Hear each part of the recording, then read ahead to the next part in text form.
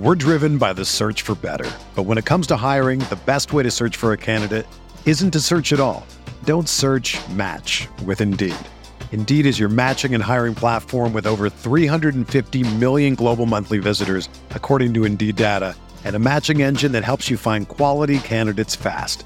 Ditch the busy work. Use Indeed for scheduling, screening, and messaging so you can connect with candidates faster. Leveraging over 140 million qualifications and preferences every day, Indeed's matching engine is constantly learning from your preferences, so the more you use Indeed, the better it gets. Join more than 3.5 million businesses worldwide that use Indeed to hire great talent fast. And listeners of this show will get a $75 sponsored job credit to get your jobs more visibility at Indeed.com/Blue Wire. Just go to Indeed.com/Blue Wire right now and support our show by saying that you heard about Indeed on this podcast. That's Indeed.com/Blue Wire. Terms and conditions apply. Need to hire? You need Indeed.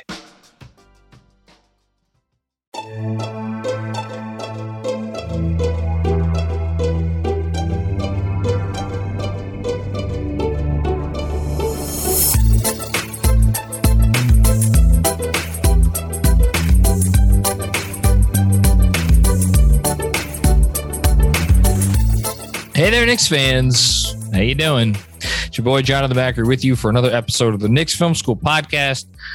Coming at you, we are about a week away from the NBA draft. And with that, about 2 weeks away from the start of free agency, when I think the real moving and shaking will begin.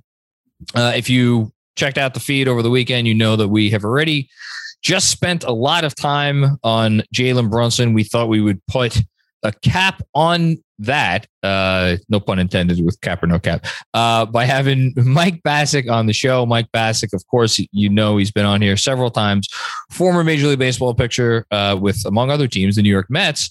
But for our purposes today, and as he usually is here to talk about the Dallas Mavericks, who he covers over in Dallas, does a great job with that. He's plugged in with the Mavs, knows what's going on. He shares quite a few little tidbits on this episode that I think you're going to find pretty interesting. Some things that he has heard from both inside the Mavs organization and outside as well. We get into some other stuff too. We get some Porzingis talk in. We get some Randall talk in. But as usual, Mike, we run the gamut. Stay tuned for that. Coming up right now. Joining me now on the Knicks Film School podcast, one of my favorite returning guests, because he's not only is he kind about the Knicks, but he is humble about his team somehow, even though they just had their most successful season in over a decade. And we will talk about that. He is a former pitcher, as we always like to say, for the New York Mets, among a few other teams, but we only care about the Mets. And of course, he is a radio host on 105.3 The Fan. He covers the Rangers, and of course, he covers the Mavs. Mike Bacsik. Hello, sir. How's it going, guys? I am excited, Jonathan. All right, let's talk some NBA, because I could talk Mets and their 40 wins and Steve Cohen buying the players. I like it. Francisco Lindor is our favorite player in our household. He's bouncing back. So we can either talk Mets or Mavs or Knicks, whatever you got. I'm sure Andrew, who's on the Zoom here, would love nothing more than I won't mind at all talking about the Mets for an extended 40 minutes. Unfortunately, Mike, we have to give the listeners what they want, and it's how you're gonna figure out a way from your brain, how you're gonna figure out a way to get Jalen Brunson in a Knicks uniform for next season. Well, we don't want to put that on you, Mike, because before we get to Jalen Brunson, we'll take a step back, because we talked. I think it was pre-trade deadline, probably, right? And you guys had started to turn the season around. The Knicks were mired in Nickdom. And then after that, I think it was either one of the games came after that we played you guys, or the other one. And I was looking back at our texts, and you texted me, and I don't even know if the game was over yet. And you were like, the Knicks are winning the 2022 NBA championship. Yeah, it was because we all knew that they weren't making the playoffs. At best, maybe they're going to make the play-in, but it wasn't going to happen. No, like, the damn Knicks, You know, I mean, the Mavs are fighting for home court advantage in the Western Conference. And then really the reason, and I guess it ended up working out okay, I really wanted to get the 3 seed as the Mavs. And then damn Porzingis, who, you know, I don't like Porzingis. You guys don't like Porzingis. No. He actually leads the Wizards to a game of beating the Mavs late in the season, which puts the Mavs in the 4 seed instead of the 3 seed, but it worked out well for the Mavs. I would say so. And we always talk about Porzingis on this pod. We'll keep the tradition going, albeit very briefly. I'll just come out and ask you, did that trade save your season? I don't know if saving the season is the right term, but it helped us get to the Western Conference Finals. I think that Porzingis is as soft as they come. And that's what I love. You know what's funny is after the trade's all made, all the Mavs people who know the Mavs are like, yeah, Luka hated Porzingis. Yeah. Like he didn't want to play with them anymore. He dropped 29 in the first quarter the night that he got traded because he didn't like that Porzingis was like, I need to get into a rhythm. I need the ball more. I kind of need my type of, and Luka's like, just play the game and shut up. Like win. How about we just win, Porzingis? And he's like, but I need the minutes and I need the ball. And so Luka was so happy that he didn't have to deal with Porzingis being happy if he scored 20 and the Mavs lost, and being unhappy if he scored 10 and the Mavs won. Luka couldn't figure out, why won't you play great in great moments? And why is it when we win, you're not satisfied unless we win with you contributing the 20 points that you wanted?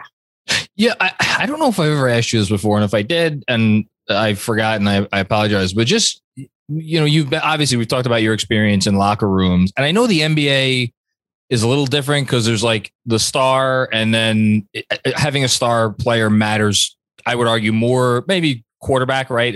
You could argue also, but having an NBA star matters a lot.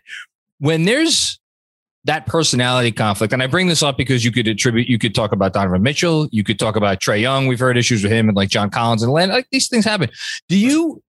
How big of a deal do you think it is to get that off of your shoulders if you're a Luka Doncic and a guy that clearly who's supposed to be your running mate is just not someone you get along with?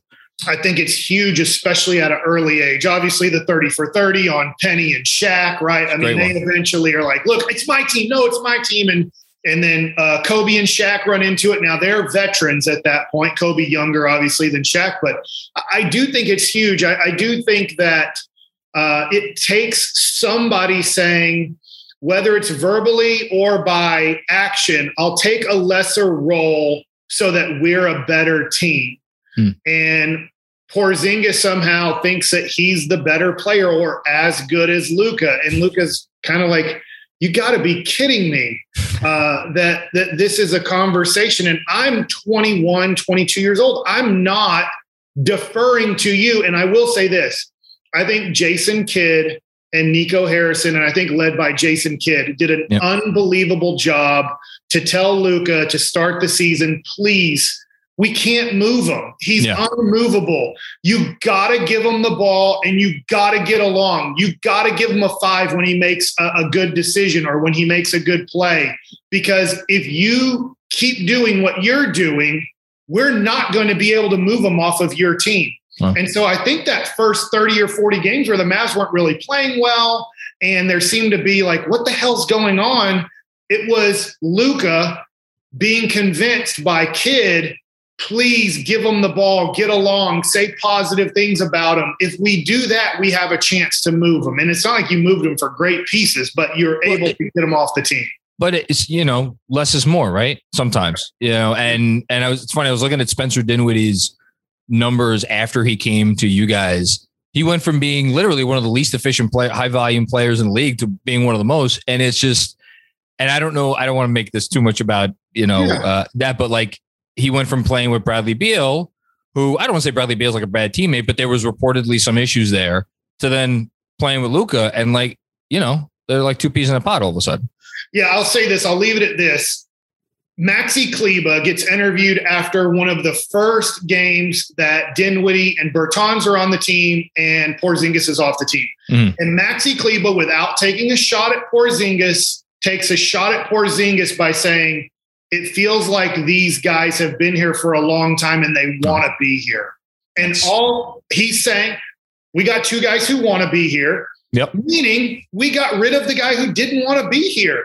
And Porzingis, his first interview was with Washington. Hey, I'm ecstatic. Who's ecstatic to go to a crap team that is a team fighting for home court advantage? And sometimes you say, hey, it was a tough decision. It's right. And you just say, I'm excited to be part of this new team. But I mean, he was literally like, his first emotion was, I was ecstatic. He was happy to be off of the match. Porzingis is never going to be happy. I think you guys know that. We knew it. Yeah. It was never a question about that. For us, I think it was a question of like, for me personally, it was a question of, would the talent outweigh the personality issues? And that's, I think, what we've, unfortunately for him, have come to realize with the injuries, he's never going to be the same player. Enough about Porzingis. Yeah, thank you. Yeah. So you guys ended up having a run to the Western Finals, which I don't know if I actually texted you this. Andrew, as my witness, I was picking the Mavs left and right, picked them against the Jazz. I did text you that. Except I predicted they would be down 2-1 against Utah without Luka, and then Luka would come back, and I think I said they would win in like 6 or 7. And I picked them against the Suns, and I did pick them against the Warriors. To my detriment. Funny is Luka's injury scared me so much. I said, look, I think that this team could make it far, but I just don't see how they're going to do it without Luka. And when Luka comes back, there's just no way he's going to come back like Luka. And Derek Harper's our TV analyst on the Dallas Mavericks. And I know we love Derek. Fans like him, right? And so Derek's like, do you know when you have an injury and you're coming back from an injury, even the really good players, like Derek Harper, a good, solid player in the NBA, it takes us like 2 to 4 games to maybe get back to where we were. And this guy, Luka, who just turned 23, is able to come back pretty much in the first game of sitting out 2.5 weeks in a playoff game and be like, yeah, here I am, guys. I'm back to Luka. I mean, it's pretty amazing. And look, I don't want to, go Luka's perfect. He needs to mature and get better, but he's pretty stinking awesome at his age right now. I don't want to get Andrew started, so I won't tell you some of the names that I brought up in combination with Luka Doncic on some recent Patreon episodes. You don't have to say all of the names, but specifically tell Mike one of the names that you say first name as you, Mike. Yeah, I to me, watching Doncic in these playoffs, I'm not, and Andrew got mad at me because it's like I skip past LeBron. I'm like, look, I'm not skipping past LeBron, but for me, it was about the I'm the best player in the building. I know I'm the best player in the building. They know I'm the best player in the building. I know they know I'm the best player in the building, and I'm going to go out and do it anyway. And that's what, to me, he did against the Suns, and in the way where it's like, I don't have any weaknesses in my game, and I'm just going to go out here and dominate. And he did that. And we could talk about why things fell short against Golden State, but like, I'm sorry, I said Jordan's name, in the same sentence. I have to. I get criticism for that in Dallas, right? And like, hey, hold on, and I get it, right? I mean, he has to think to do the things that I think he can do. He hasn't done them yet, and it's interesting. I'm reading a lot after watching that Winning Time show on HBO. Yeah. I'm like, look, I got to actually read the real book. And, they stretch the truth quite a bit on that show. Just a little. And now I'm reading the book. After reading that book, I'm also reading the book, which is about 10 years old, from Jackie McMullen, When the Game Was Ours, Magic Johnson, Larry Bird. This is when I fell in love with the game, in the 80s, when the Lakers and Celtics were dominating the NBA, and there's a young Michael Jordan. And there's all these moments when you start reading about these guys, there's these moments of maturity for all of them. Magic Johnson, after losing in 84 and somewhat accidentally dribbling the clock out, like all of a sudden, a lot of his kind of maturity issues were like, okay, I'm going to take this game so seriously that you're never going to question. I'll still put on the smile. I'll still do the interviews, but this game means more to me than anything. And there's these moments in all of these players' lives that there's this crossroad of, yes, you're great. Do you want to be the greatest? And for Jordan, it was getting beat by the Pistons. We know it from all the, interviews and everything. It's like, all right, I'm going to change my body. I'm going to change the way I see this game. Phil Jackson is helping me see it this way. I agree with some things, disagree with some things. Like there's these crossroads for every player in their career to take it to the level of, are you the greatest player of your era? Can you be considered a great player of all time? And Luka hasn't got to that crossroad yet. And I wonder what it's going to be for him where he goes, I'm going to take this game as seriously as possible, be in the greatest shape that you can be in coming to camp and dominate this league. I'm sure. I mean, you've seen the workout videos. I mean, look, it's a couple little clips, but for a guy that admitted, I don't know, did he admit coming into camp like grossly out of shape? Because he did on JJ Redick's podcast. Okay. So, look, that's a scary thought for the league, which is a good transition to talking about Brunson. So Jordan obviously had Pippen. Magic had Kareem and then Worthy, a couple of pretty good players. Larry Bird, a couple of Hall of Famers. Like every one of these, LeBron's the only one, and then he left to go find it in Dwayne Wade, and then with Kyrie Irving. Like all of the guys I just mentioned, with the exception of Irving, who probably maybe has like top 75 all time talent, but above the neck and like some of the other things. We don't have to talk about that. But like all these guys found a top 75 player or players to help them along the way. You mentioned Shaq. Shaq played with Kobe. Kobe played with Shaq. Jalen Brunson is not that. Like I admitted. I've told you. I'll say it again. I hope the Knicks figure out a way to get him because he's a really good basketball player. I think he can make an all-star team in this league someday. I really do. How do you think that plays a role at all in terms of what the Mavs, how they're approaching the Brunson situation? Or do you just think from their perspective, it's like, look, we can't let this guy go. We're going to do whatever it takes to keep him.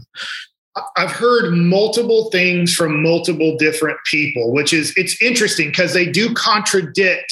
It's not a consensus because I have heard from some people, I won't say as connected to the Mavericks, but connected in the NBA, that say, hey, the Mavs kind of understand that Brunson probably can't be your second best player, and you win a championship or become a go on kind of championship runs for, let's say, the next 5 years. You're kind of in the finals 2 out of the 5 years, in the conference finals another time, type of deal. They think that Brunson is a great third player on a championship team. That if you got to find somebody better than him, but he can be somewhat, maybe your Derek Fisher would be an example of, I know he's a lefty guy that, like Derek Fisher was considered a point guard, but didn't really, in Phil Jackson's system, was there a true point, type of deal. It was kind of, you had multiple guys that could play that role for you in different situations.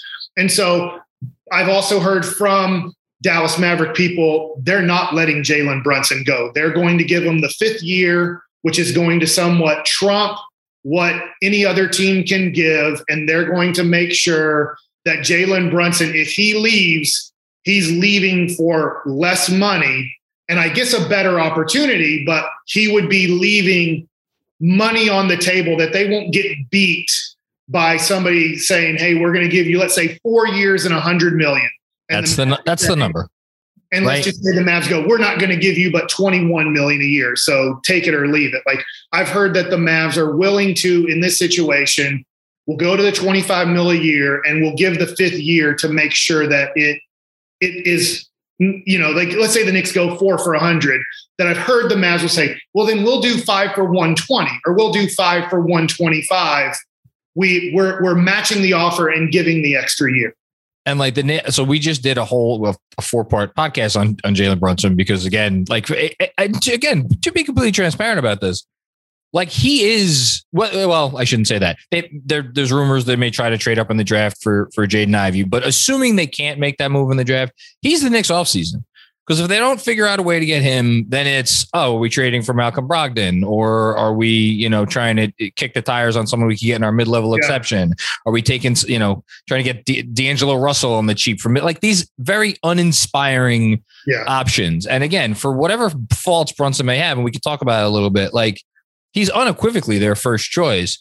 So I putting that out there, like John Collins just got 5 for 125. He's the name that I just brought up on this episode because he's a good player, right?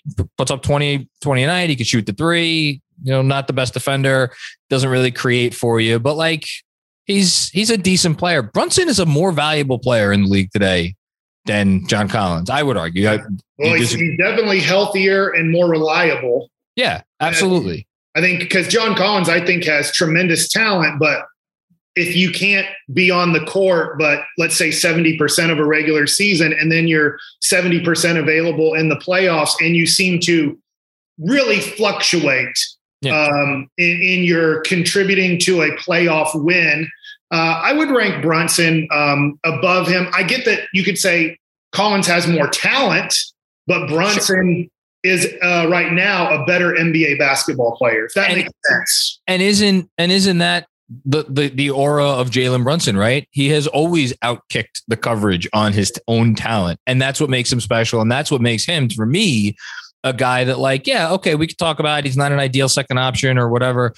He's going to work and he's going to keep working and working and working. And that's what I love about him. So like, if I'm, Can I throw this out here real quick? Please. Yeah.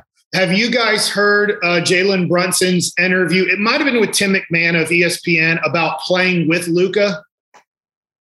His interview with Tim McMahon. When was that from? I may have missed it. I believe it was either near the end of the playoffs or after the playoffs for the Mavericks. So it's been in the last 3 weeks, but he did say, I've kind of understood how to play with Luka.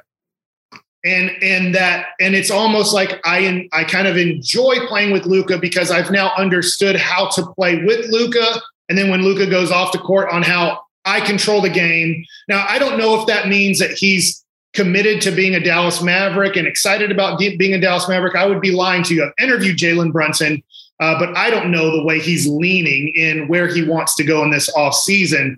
But I thought it was interesting that he said, look, if you want rhythm and you want flow, Luka's kind of not the right guy to play with because he's going to dominate the ball and he's going to find you. But if you want to kind of dance with the ball or you want the ball to be touched equally between these 3 or 4 guys, it's not going to happen. And I've learned how to play off of Luka. And he's played off of him really well. I would say the only thing that he could be a little bit better at, and this is a fear of some Knicks fans in terms of like, if he was here, he's not a guy who wants to stand out there on the 3-point line and just spot up and fire away threes. And that's not what he wants to do. He wants to operate inside the arc and like do all of his little moves. And like, as of now, he's a below average 3-point shooter for his position. He's not a bad 3-point shooter. The numbers are good but it's on lower volume, I feel like. Yes. Yeah. Yeah. So, but I agree. I think he's a great fit with Luka.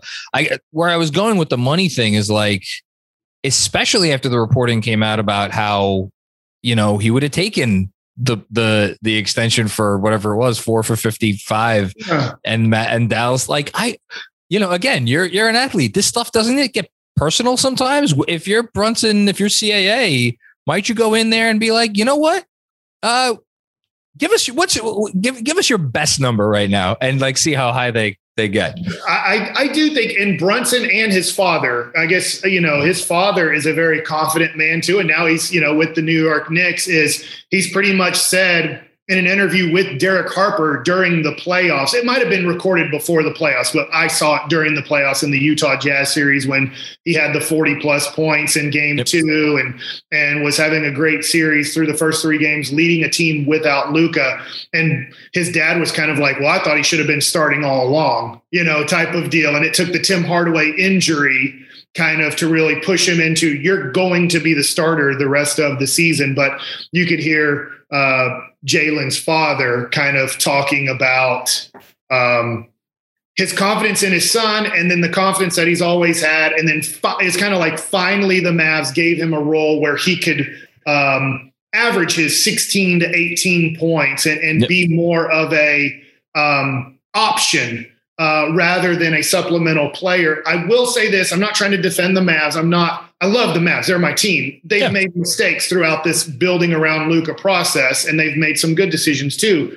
Is that last year after the playoffs where the Clippers shut down Brunson and he was not even really a weapon, they pretty much put Nicholas Batum on him or at times Paul George. And it was like, he can't do anything. He's not. Now, that was where we were like, dang it, like I like Brunson, but is he just like a nice reserve off the bench? And then in the playoffs, if you concentrate on him, you can kind of shut him down. And he proved in this playoff run, he can figure out a way to get his somewhere between 15 to 20 points and be an effective player on a playoff, in a playoff run.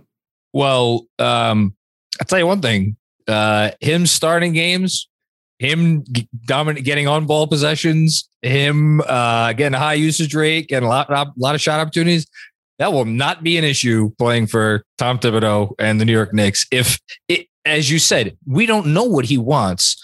My hope, people make it about Leon Rose. People now make it about Rick Brunson, the connection, even Tibbs, because Rick has coached with Tibbs, at multiple stops. Like, that's not why he's come. I mean, maybe that helps, right? But like, I don't think that's why he's going to come here. I think he would come here because he has a vision for his career that maybe is different than, being Luka's wingman. Now he's his wingman. Maybe down the road it becomes third in the pecking order, and that's this. And who's to say they don't trade Jalen if Jalen gets them the main guy? So that's the only thing I'm coming at this with.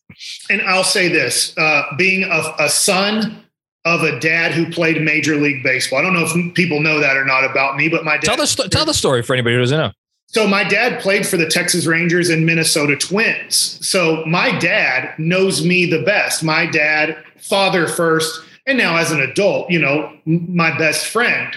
And if I had the opportunity, the way Jalen Brunson does, and the way that it looks like Jalen's relationship with his father, Rick, that they have somewhat of, yes, father, son, but also my best coach, the person who understands me the most, the person that I trust the most, and he trusts me, that would be a tough thing to pass up. In my life, if I was ever as good as Jalen Brunson was. Don't sell yourself short on here. You're not going to sell yourself short on here, Mike. Come on. But if I had the opportunity to be on my father's pitching staff, that he was the pitching coach of, let's just say, the New York Mets. I'll say, like, I'm with the Texas Rangers, and I have put myself in a position that I can now pitch anywhere I want to, and everybody wants me, and the opportunities there financially is the same. But then I also have my father as the pitching coach. I would go to that team. Me personally, if I was choosing between, and the Texas Rangers not a good example for me because I grew up here. So, I have to put it like the Arizona Diamondbacks. Like, hey, I'm in Phoenix. I enjoy it. I like it, but that's not home. It's not where I grew up. And then I have a place where now my father is the pitching coach, and he's not the manager, but he's the pitching coach. And I know he has a lot of say. And I can go pitch for him, and he knows me. He knows my negatives. He knows my positives. He knows me mentally. He knows me physically. That would be tough to pass up. I wouldn't pass that up if I got that opportunity. So I don't know if probably Rick Brunson wasn't hired just to go get Jalen, but there's probably a part of it where they're like, if it helps us, great, is that I wouldn't pass that up if I was Jalen Brunson. And it seems like he has a similar relationship without knowing him, his father, or knowing Jalen at all besides interviewing him. It seems like they have a very close relationship, a very trusting father-son, also coach relationship. So I could see where Jalen would want to get to the New York Knicks if financially they can also give him $20+ million a year. So that'll get us to the last topic for today, which is so again, we've talked a little bit about this offline, but there are two roads the Knicks can go here, right? They can pay other teams to take on their salaries and try to open up the cap space that it would cost to sign him outright, or they can bluff in that respect and then go to Dallas. And again, this all supposes Jalen Brunson has met with Leon Rose and says, let's do this. Okay. And then it's, can you do a sign and trade?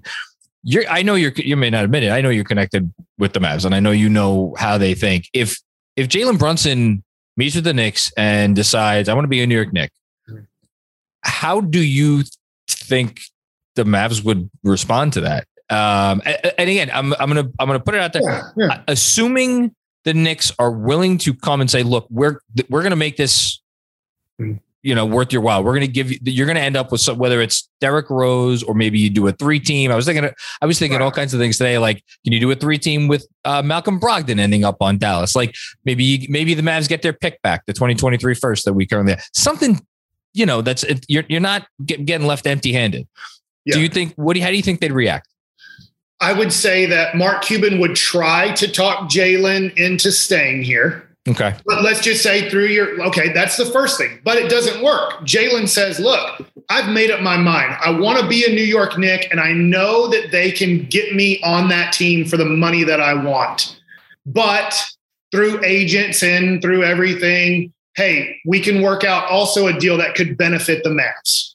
Yeah. I think the Mavs and Nico Harrison, I do really like Nico Harrison. I think that was a very good hire. He's done a nice job so far. And so I think that they would try to work something out. Now, talking to you, I'll tell your listeners, if you want to follow somebody on Twitter who's pretty good with cap stuff and does do some Maverick stuff and maybe could, Jalen Brunson stuff, there's a guy called David Lord who I'm not telling you, look, he has his own political beliefs on his social media too. I'm not saying to follow because I believe in the same political beliefs that he believes in, but he's very good with the cap. He does a lot of stuff through Dallas Maverick stuff. And maybe if you want to follow him this off season to kind of figure out where the Jalen Brunson stuff could be leading if this possibility happens. Good to know. I've heard from one of my friends who's an agent that Mitchell Robinson would like to be a Dallas Maverick. He sees that as I'm not saying he doesn't want to be a Knick, but he also does see that the Knicks are kind of loaded at that position and doesn't see his value in New York. I'm not sure he wants to be a Knick anymore, honestly. I'm not trying to give away everything Mitchell Robinson has going for him or not has going for him, but he does see if a guy like Dwight Powell can average 10 points a game, what could he average being in that role as a Dallas Maverick? And I didn't know this, but I guess he has lived in Dallas in some off season or something. Or spent time in Dallas. You might know more about like your Knicks players and what they're doing in the off season. Maybe I know him as just a Louisiana guy, and we always see the videos of him going home to Louisiana in the off season. That said, maybe he does. I'll say this: I've heard the Dallas thing has been out there since the end of his rookie year. Okay. And I could say that with 100% confidence that there's been something there in terms. I don't know whether that was Mitch. I don't know if that was his agent at the time pushing that. I don't know if it was the Mavs pushing that, but I've heard that for 3 years. Believe me, I don't have all the answers on all this. I've talked to you. You're smarter at sign-in trades and all the base year compensations. And so is this guy, David Lord, who I'm promoting. So I ask you guys these questions and get more information and more knowledge on it. It seems like it would be very hard to put Mitchell Robinson in a trade for Jalen Brunson because it's a sign-in trade versus sign-in trade situation. Yeah, it would be hard in the same deal. There's always, it's the NBA where, chicanery always is afoot. You could, maybe you do it as two separate transactions. I will say though, I think it would be the first time it wouldn't be the first double sign trade in league history. D'Angelo Russell and Kevin Durant, something, but that was not a base year compensation. Because of the base year compensation issue, it would make it virtually impossible. I don't know. Would that, how much would that factor in? We just don't know. I mean, at the same time though, the Mavs, I'm sure there would be a way for them if Mitch wanted to go there, but again, it's like, what did the Knicks agree to look the other way if they do the sign and trade? It's, I don't know. And then also this gets into minutia, but I think it's very important even for Knicks fans if they're trying to get Jalen Brunson. From what I understand, if Jalen Brunson does sign with the Dallas Mavericks, and I know that'd be disappointing to Knicks fans, the Mavs can't do any sign-in trades with other free agents. They've gone over a threshold of $155 million that, because people here, say, what about Mo Bamba? What about Mitchell Robinson? The Mavs obviously desperately need a center. And it's like, no, you can't get any of those guys. If Jalen Brunson does come back to Dallas, it's impossible. Because they're hard capped. Allow it for that. You'll have to go get a center off of a team that's already under contract. But there's a whole bunch there that I think Jalen Brunson's going to be a Dallas Maverick. But I have heard also Orlando really likes Jalen Brunson because Mosley, who was an assistant coach for Rick Carlisle, really loved Jalen Brunson and thinks that maybe he could help his really young team. And Jalen Brunson's a younger guy, but a great, right, mental guy, leadership guy, has been in the league now for 4 years, that he could help, whether they get Jabari Smith along with some of their younger guys that they have, that they do have the cap space to just offer. I think they can offer up to $27 million per year if Orlando wanted to go all in on trying to get Jalen Brunson. So that could be an option where the Mavs lose out, the Knicks lose out, and Jalen Brunson sees, I like this coach. He used to be my coach, and I am now leading a team over in Orlando. And because of the money that they gave me, they're not going to be like, hey, Jalen Suggs or Cole Anthony, you guys are running point. This is now Jalen Brunson's team, and you're going to have to fit in where you get in, or they move those guys off the team. And unless I'm grossly misunderstanding the situation, which is always possible, the more competitors there are for Jalen Brunson and his services, I think the better that is for the Knicks, because then if the Dallas Mavericks, if Brunson would rather go to the Knicks and the Mavs are not willing to play ball initially, Brunson could just say, well, I can go over here and I can just get my money, and then you get nothing, or, unless you work out something where it's a trade exception.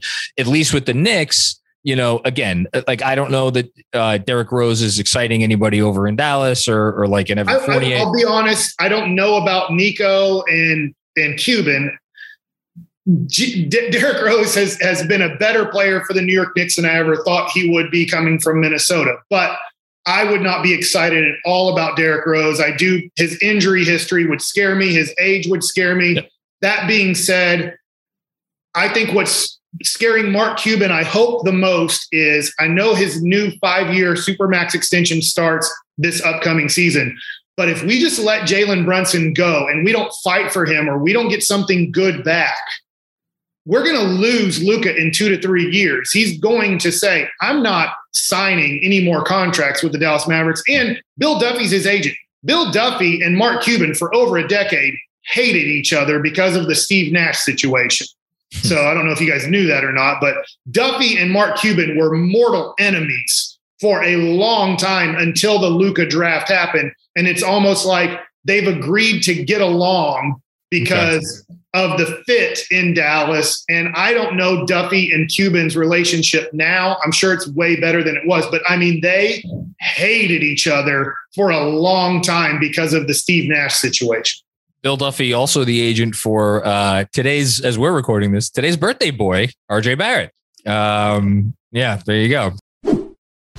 If you're a basketball junkie, then you know there's no better time of year than the NBA playoffs. Twice a week, JJ Redick is cooking on his podcast, The Old Man and the Three. He has guys come on in all stages of their careers to talk about the league and share stories you won't hear anywhere else, including Devin Booker on why he talks so much trash, Ray Allen's epic free throw competitions with LeBron in Miami, and the moment Tyrese Halliburton knew Pascal Siakam would be a good fit in Indy. In addition to player interviews, every Monday JJ breaks down the top 3 things happening around the NBA with unmatched analysis, not outlandish takes, and is often joined by masterminds of the game like Tim Legler to dive deep on rookie reports, trade breakdowns, and why is mean mugging now a tech? You won't find another outlet that covers the game as comprehensively and with such insight as JJ does it on The Old Man and the Three.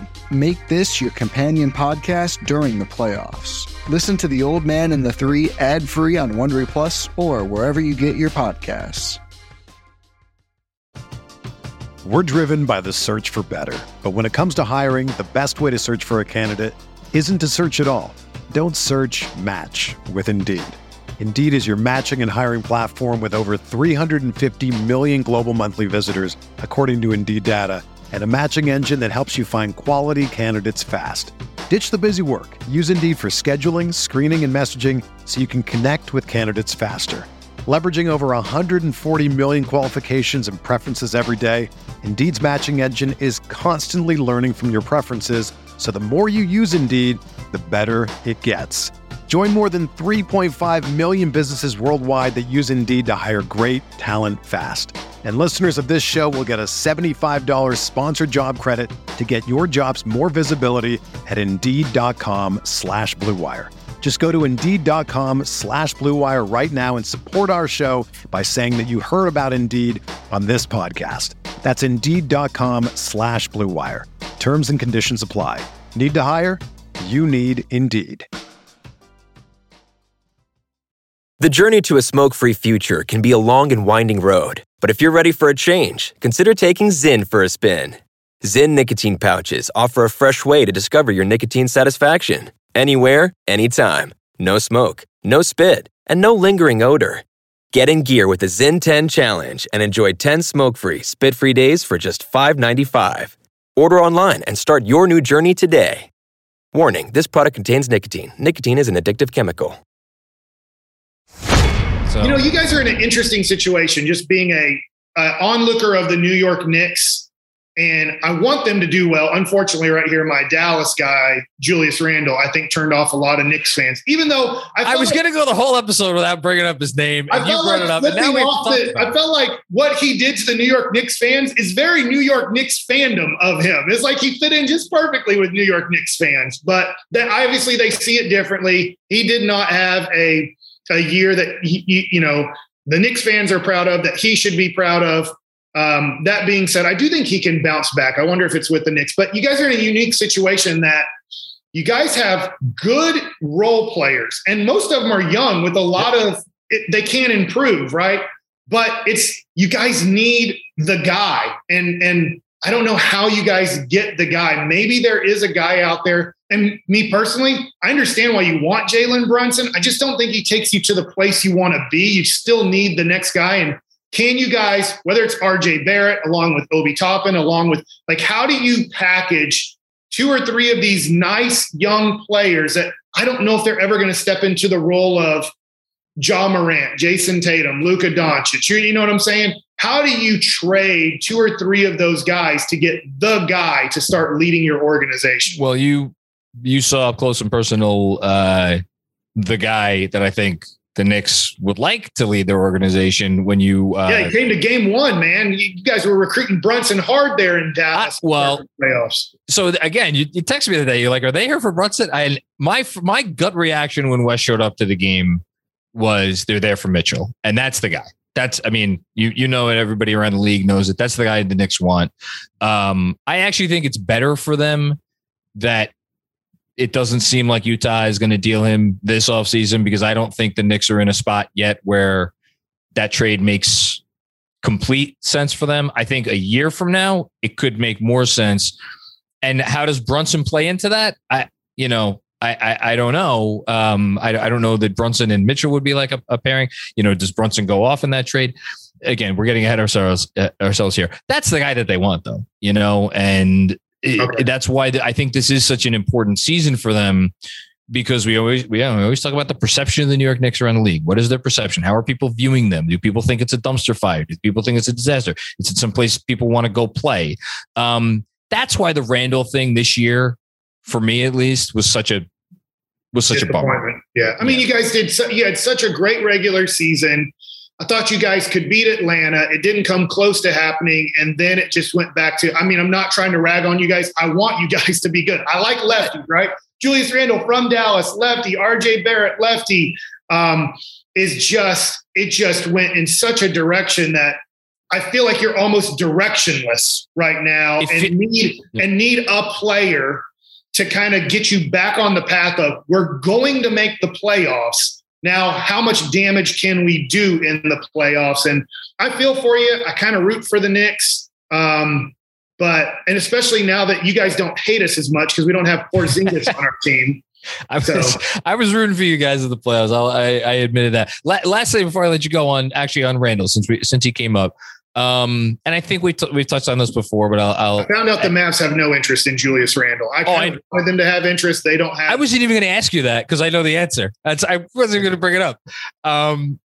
If a guy's had a season like Randle just had, where it's evident to me at least, there was off the court stuff. We don't. Who knows what it is, but something was not right with him. Have you been in a situation where you had a teammate or whatever that was going through some stuff and as a teammate of that player, how much confidence do you have that that person's maybe going to figure their stuff out in the off season or, whatever the case may be? That's a good question. I'll go to my New York Mets days, and there were a couple things. I was traded with Roberto Alomar. Obviously, he was the part of the trade that was supposed to get the Mets back to the World Series or back into the playoffs. He just didn't want to be in New York. Now, I don't know how public that was, because I wasn't reading all the papers back then, even though I remember John Franco taking the papers and throwing them and, getting really mad at Bobby Valentine for talking in the papers too much, which was always an interesting part of my life. I was like, oh man, the players do have more power than the manager does. That's interesting. But so that was one there. And then the other one was in the media, I think different than Julius Randle, but if you guys ever remember Grant Roberts, he was kind of a prospect for you guys with the Mets. And Andrew remembers him. And then I can't remember if it was August or September, but the back page of one of the papers was the Mets have gone to pot because there was a picture of him smoking weed. Stems. They called them the Stems. Yeah. Yes. And I think it was in AA where the picture was, because the girl kind of, tried to blackmail him, and he didn't give money. So she did give the report to the paper, and they ran it. And it was tough. All of that going on, us not playing well, Bobby not really having the clubhouse kind of turning a little bit on him, the veteran guys. Roberto Alomar, a major piece, didn't want to be there. Mo Vaughn didn't want to be there, because I can remember, I like telling these stories to Mets fans, if there are Mets fans listening that are also Knicks fans. I remember being in the dugout around the trade deadline, so near the end of July, and Mo Vaughn, is it okay if I cuss on? Yes. Please. Okay. So Mo Vaughn putting his bats in the back rack, getting ready for the game. And he had recently done an interview either the day before or the day of, that there was a rumor that he could be going back to the Red Sox in a possible trade. And he kind of said, well, that would be great. I'd love to play for the Red Sox again. Kind of a nice answer, but also like maybe I don't want to be here anymore. And Bobby V was near the bat rack. I think I was the only dude in the dugout. And he goes, hey, Mo, you got me into this shit and you're going to get me out of it. You ain't going anywhere. And it wasn't a good environment at all, right? I mean, Robbie doesn't want to be there. Mo doesn't want to be there. We got the Mets gone to pot thing. So the media's on us with that. And, I think now if somebody saw a guy, smoking pot in AA, it would be a big deal, like who cares article. Yeah. But in 2002, it was a huge article. So all of that caused us to pretty much, I won't say me, but as a team, right? Us as a team, we just weren't into it. And in 2003, Bobby Valentine's gone. Art Howe comes in. Then they get rid of, like, Steve Phillips won the battle between him and Bobby. Then Steve Phillips is gone.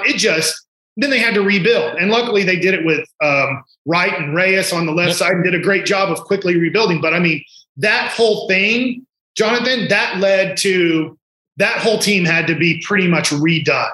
Okay. And I don't think it's that bad with the Knicks, but I'm also not in the Knicks locker room. Yeah. I'm not part of the Knicks. I don't know how bad it got last year, where maybe there just has to be kind of a redo, where even the young guys, even people like me, were kind of like, this is a toxic environment. Because if you think about it, 02-03, we had some young guys, but Ty Wigginton, Aaron Heilman stuck around. But like a lot of kind of younger guys, is almost like we had to leave too, because we were shocked by how bad the environment was. And it was newer guys like Wright and Reyes, and I can't remember all the prospects. I know Lastings Millage wasn't a big prospect, but didn't work out. But like, he was a big deal. I remember Lastings Millage. He was a big name. You kind of had to get rid of almost the whole thing to redo it, so there wasn't that toxic environment in the building. Well, you just verbalized why I, from afar, having not been in the locker room, am concerned about Julius Randle remaining on the team, because I, for one, believe that the young core here is still we want to be here. We like being Knicks. I think there's a genuine excitement with RJ, with Obi, with Quickly, with, even like our rookies, Quentin Grimes had a nice little year. That's my fear. But I will not. I think I'm running out of teams on who to pawn Julius Randle off on. I had a Blazers guy on here last week. I had a Kings guy on here. And now you're saying, you know what? I don't know. I would take them. I'm not running the Mavericks, though. The people who are running the Mavericks it's not like Mark Cuban directly told me this, or Jason Kidd, but through people that I trust have pretty much said, I've kind of brought up Julius Randle because I do think he could be a nice piece to the Mavs. And redo his game and get back to being a guy who could be close to 20, 10 rebounds, which the Mavs desperately need, and a guy that doesn't need the ball to be successful. What I mean by that is he handles the ball way too much for you guys. He's not that good. He's good, but he needs to handle the ball way less. And I think he would accept that role here in Dallas, but the Mavs don't believe. I could be wrong. Watch on June 23rd, the Mavs make a trade for Julius Randle. But from what I've heard, it ain't happening. You know what? If the shooting didn't drop off so precipitously, and if his great shooting year wasn't preceded by several years in which he didn't shoot it that well, I would say maybe different story. Because like if you're building a team around Luka, I think it has to start with shooting. And then I know I hang out here too long. I have a few Knicks questions. Percentage that they trade up to number 4 to get Jaden Ivey. I do really like him. I don't want to say I'm all in on Jaden Ivey, but like, because just very briefly, my philosophy on Ivy, just so you know, is yes, there are significant questions, very real questions about his game. Guess what? If any of those questions weren't there, he'd be the first pick in the draft. You don't get guys like that. And whoever had an opportunity to trade or draft him wouldn't be trading the pick. They'd be picking him because you can't create that. It's like so for me, I'd love it, but I don't know, 10%. All right. They stick at 11, right? Knicks have the 11th pick. Yep. What's your dream scenario at 11? Who falls to 11? Realistic? Yeah, because obviously Jaden Ivey's not falling to 11. No. So realistic. Besides, I guess the first 5 guys are pretty locked in. I'm not saying they're going 1, 2, 3, 4, 5 exactly, but the first 5 guys in the draft aren't going to be there at 11 that we see in mock. So who would you hope falls there that you think could be a guy?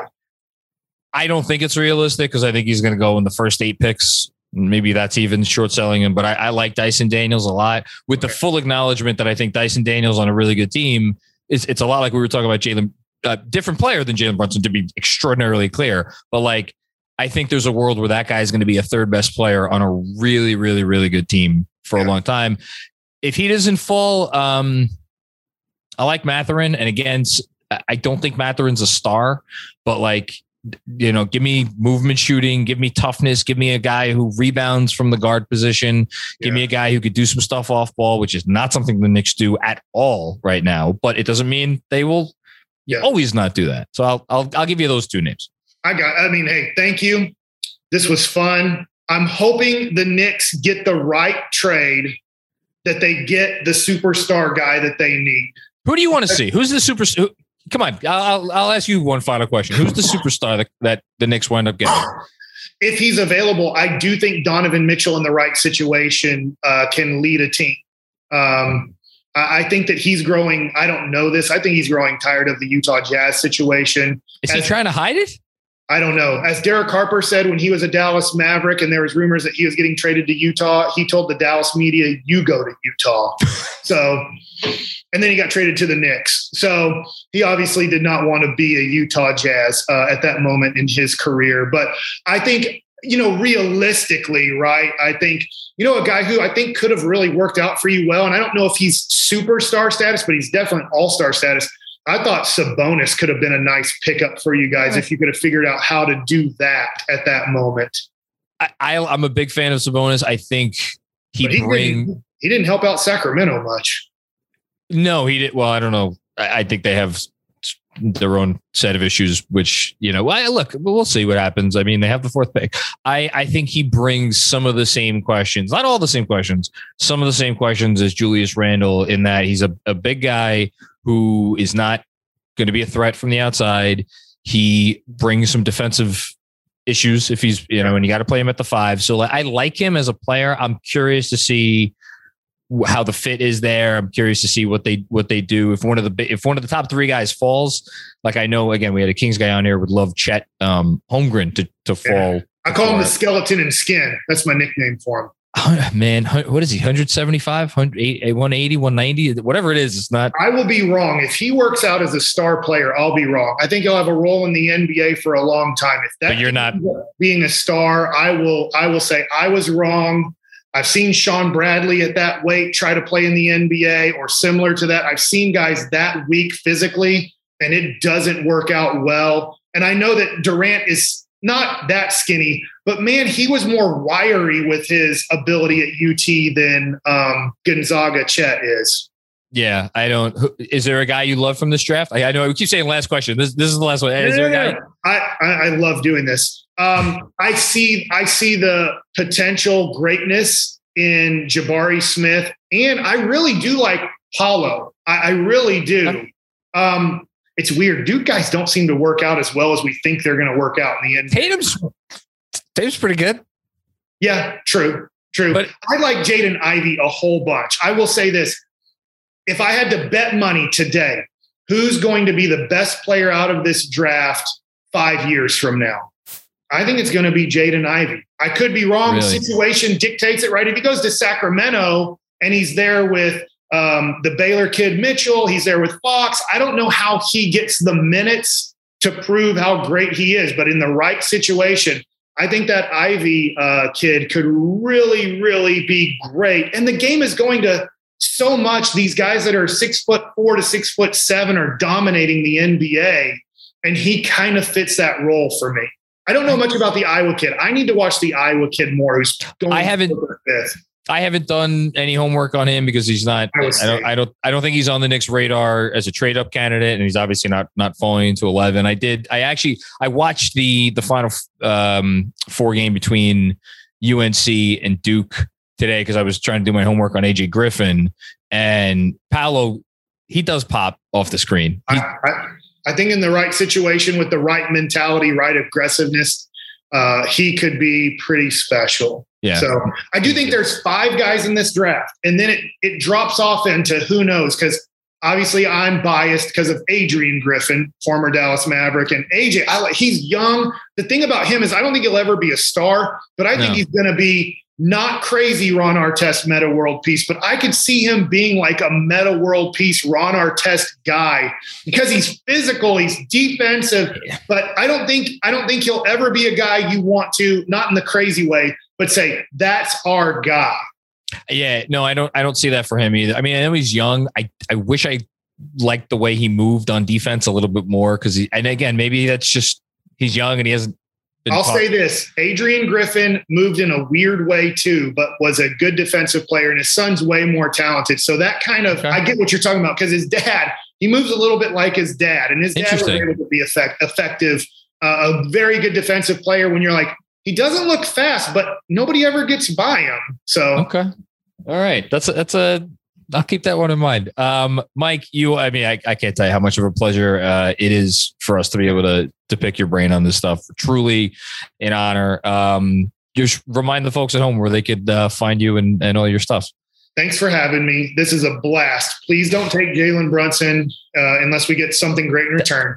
You can find me on 105.3 The Fan in Dallas. It's on the Odyssey app, is the app that we're owned by.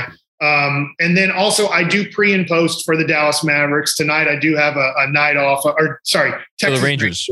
I'd love to do Mavericks, but I do the Texas Rangers, and they're playing the Houston Astros right now as we're recording this. I got the next series that they have, I believe, against the Mariners. So I do that about 50% of the games. Have a blast doing that. They're better than luckily their start, but I am let's go Mets. I do think they can win it all this year, but DeGrom and Scherzer and Bassett have to be healthy come playoff time. I'll settle for 1 out of 3 right now. If the Mets make it to the World Series, you're going to attend one of the games, Mike? Oh my God, that would be awesome. My boys right now are 14 and 12. I just took them to Texas A&M. One of them, the other one was in camp and I couldn't take them, but we went to the College World Series to watch them, the Super Regional to go to the World Series. That was really fun. I think that they would have a blast because my 14-year-old's favorite player is Francisco Lindor, and my 12-year-old's player fluctuates, but he has said at one point in the last 6 months, Pete Alonso is his favorite. Hey. Right. So literally in our household, we are Mets fans. And my son thinks it's really cool. He's like, you went from the Indians to the Mets and Lindor went from the Indians to the Mets. And I know they're called the Guardians. I'm not trying to offend anybody. I'll always say I played for the Indians. I know they're the Guardians now, but so I'm like, yes, Francisco Lindor, a little bit different than dad, but yes, I did go from the Indians to the Mets. So it'd be nice if you had gotten a similar gift. Payday. Yes. Yes. And it would have been, It's it. I'm not getting in. It's fun.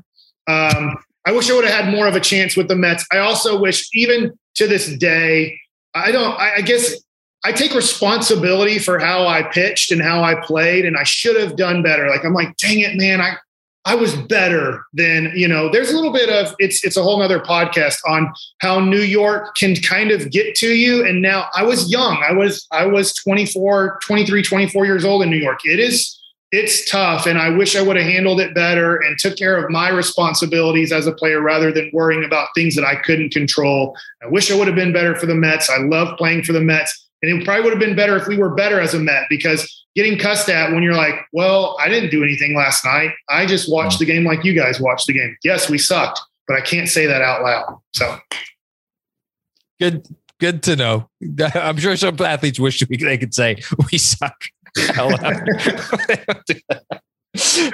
Mike Bacsik, you are the man. That's awesome. Thanks, guys. All right. Hope you enjoyed that episode with Mike Bacsik. He does just amazing work covering the Dallas Mavericks as well as the Texas Rangers. So if you're a baseball fan, go check out his coverage of them as well. As always, if you dig the show, feel free to leave us a 5-star rating and drop a review. And really quick, big shout out, Chris Persianen. Absolutely killed it over the last couple months with draft class. I think, Andrew, we got one more draft class coming up with Chris. There we go. Okay, so stay tuned for that coming up this weekend. That'll be the final one before the draft. So should be fun. I think that's it. Hope you enjoyed the episode. Talk to you soon. Peace out.